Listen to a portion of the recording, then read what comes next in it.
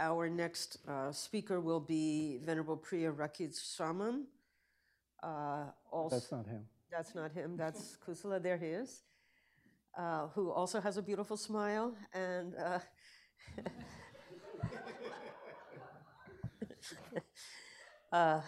it's wonderful to see our just absolutely brilliant and wonderful students again. I haven't seen him for a few years since he moved down to Emory University, where he is serving as the Buddhist chaplain at Emory University. He is originally from Bangladesh, and he joined Harvard Divinity School in 2014. At first, he was also a BMI fellow, and then he went on to get his degree here also as an MDiv student in 2017. So Priya, if you would be so kind as to give us some sense of how what you learned at the school has helped you in your career and the work that you're doing since you graduated. Thank you so much, Professor Gyatso. It's very nice to see you after some years. I am taking Professor Hallis's, I'm one of the people who is taking Professor Hallis's Pali class. So I get to see him twice a week.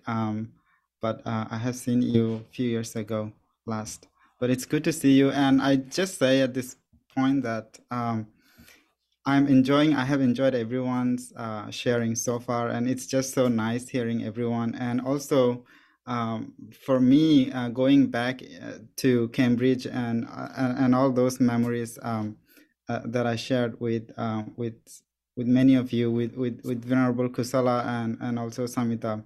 We at one point we shared the apartment while we were classmates. So many interesting experiences. So you mentioned a little bit about my chaplaincy work. So I joined chaplaincy, Tufts University chaplaincy first, and then now I am at Emory University. But my connection to, first of all, as Venerable Kusala mentioned, CPE, chaplaincy, ministry, and all of these words were new to us, to me as well. So coming to Harvard Divinity School, it was kind of a new introduction to a new kind of service that when I heard about all of this, when I started learning about this, immediately I felt like this is similar to the kind of work Buddhist monastics do in Asia, maybe without proper formal education or training, but being a monastic, this is the kind of service that they're expected to do. At least. So it was really interesting. I went in the direction of higher ed chaplaincy, and that is how I connected to Tufts University chaplaincy through my internship for the MD field education requirement. And when I graduated, I just continued at Tufts University. That's how much I found value in my work. And about how my experience at HDS informs my work as a university chaplain, I can say that some of the courses, definitely courses on spiritual care and counseling, courses on meaning making are especially useful, especially in times of addressing spiritual, emotional needs with students and members in the campus. So many thanks to all the discussions and teachings by Chris Berlin, Professor Cheryl Giles, William Miller, and all the other professors in these courses. I want to also say that as campus is my workplace, intellectual engagement with the community is a common feature in my work. So the courses that I took on scriptural engagement have been especially relevant in those moments, because oftentimes my conversations about Buddhism with our students go into Buddhist scriptures, narratives, and ways of understanding the narratives, talking about the Buddha's journey as a prince and then pursuit of enlightenment. So referring to the life story of the Buddha or his great disciples or the Jatakas, so a lot of the times I have found that I am reflecting on those methods of engaging with scriptures or stories or narratives as I'm talking to my students, sometimes selecting parts of the story that I find is interesting, not necessarily the entire story itself. So I found that I would just go back to my classrooms or the discussions that I've had before, and how informative all of that was in my interaction with students, and how that kind of led to the expansion of the understanding of Buddhism in the minds of the students, right? A lot of them may have no background in Buddhism, or a lot of them have some background from some books like Siddhartha they may have read before coming and talking to a Buddhist monk on campus. So one thing I'll say is that when I started my experience at Tufts University, a lot of the time, this was the first time that these students have ever met a Buddhist monastic in their life in person. So just, they would come with a lot of questions, basic questions, maybe not so basic, advanced, deeper questions about Buddhism.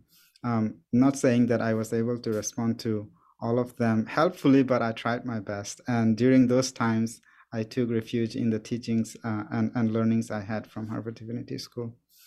And connected to that is the Pali class that I continue to participate even now, years after my graduation from HDS.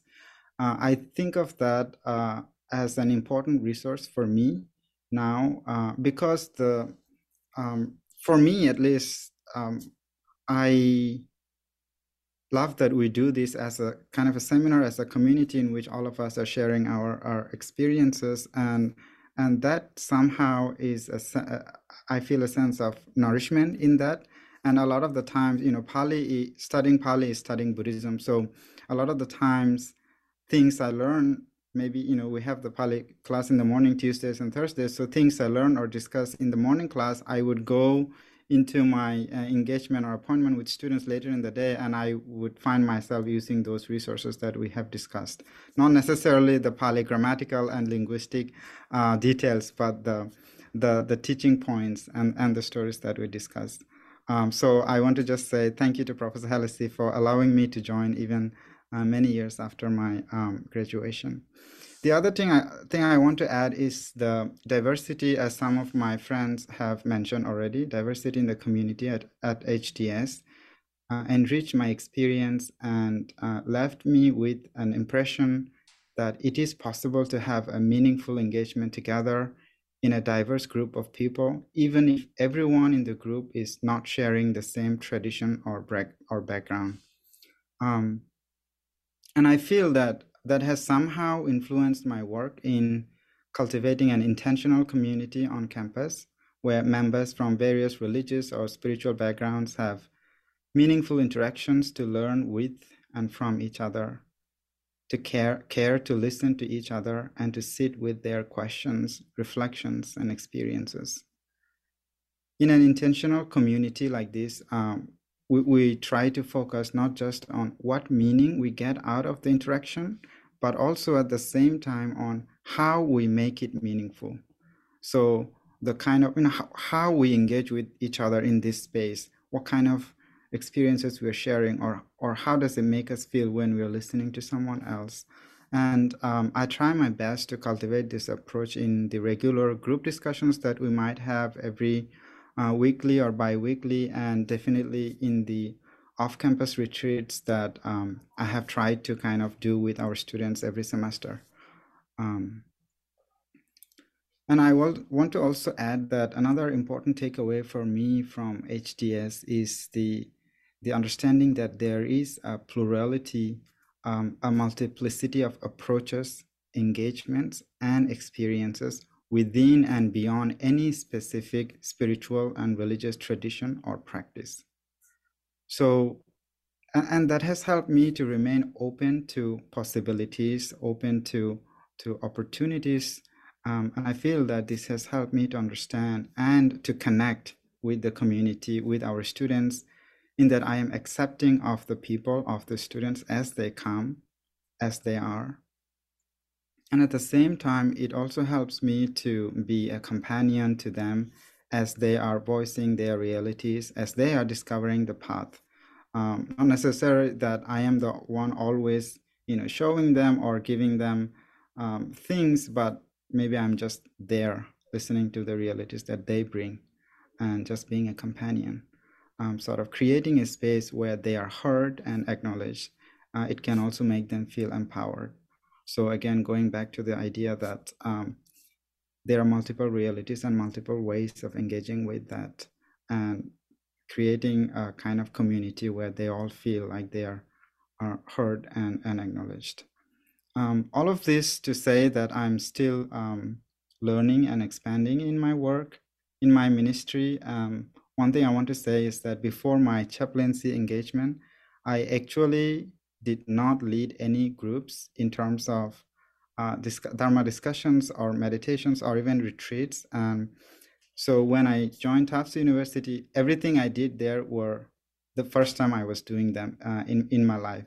So to say that all of that experience was very much formative for me, and I feel like I was struggling a lot, but I also learned a lot through those struggles, and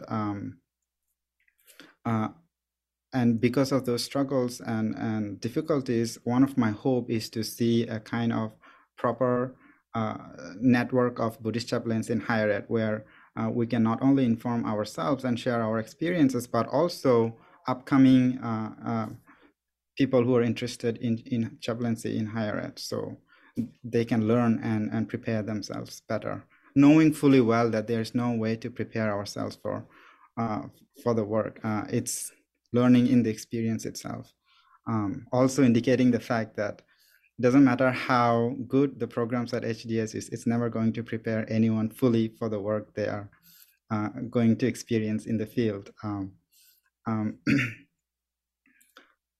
So in terms of some words or suggestions that I might give to the current cohort or future students,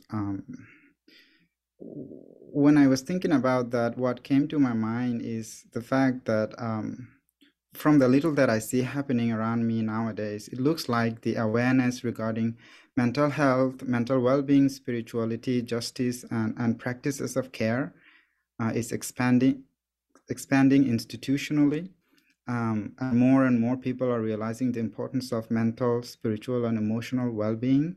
So there may be opportunities for HDS students to help cultivate care and justice in institutions such as in higher ed, hospitals, and even in other companies in the corporate world. So, and my understanding is that the experience at HDS is so relevant because it addresses the various issues of being human and the issues of our becoming.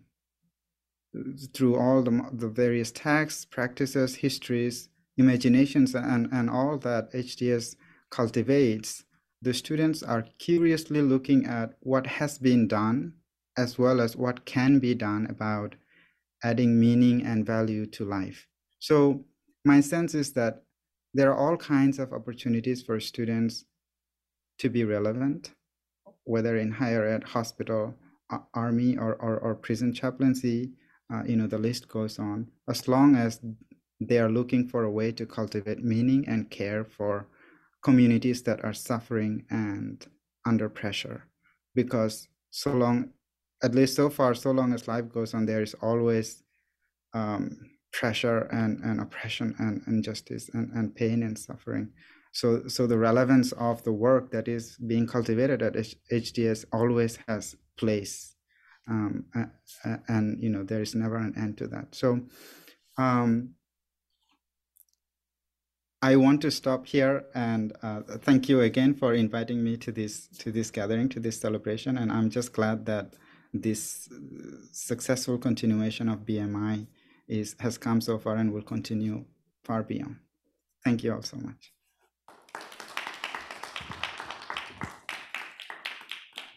Thank you so much, Priya Rakit. That was such an eloquently and beautifully delivered statement. I definitely think that we can talk about the learned ministry and what being a learned minister has meant and is continuing to mean for you. And it's especially great to hear your particular experiences as a chaplain, which of course is one of the main foci of the program in Buddhist ministry. So thanks very much. I also want to make sure that no one gets the impression that the international fellows are admitted to the Buddhist Ministry Initiative on the basis of whether or not they're smiling in the photographs that they submit. It's only true 99% of the time.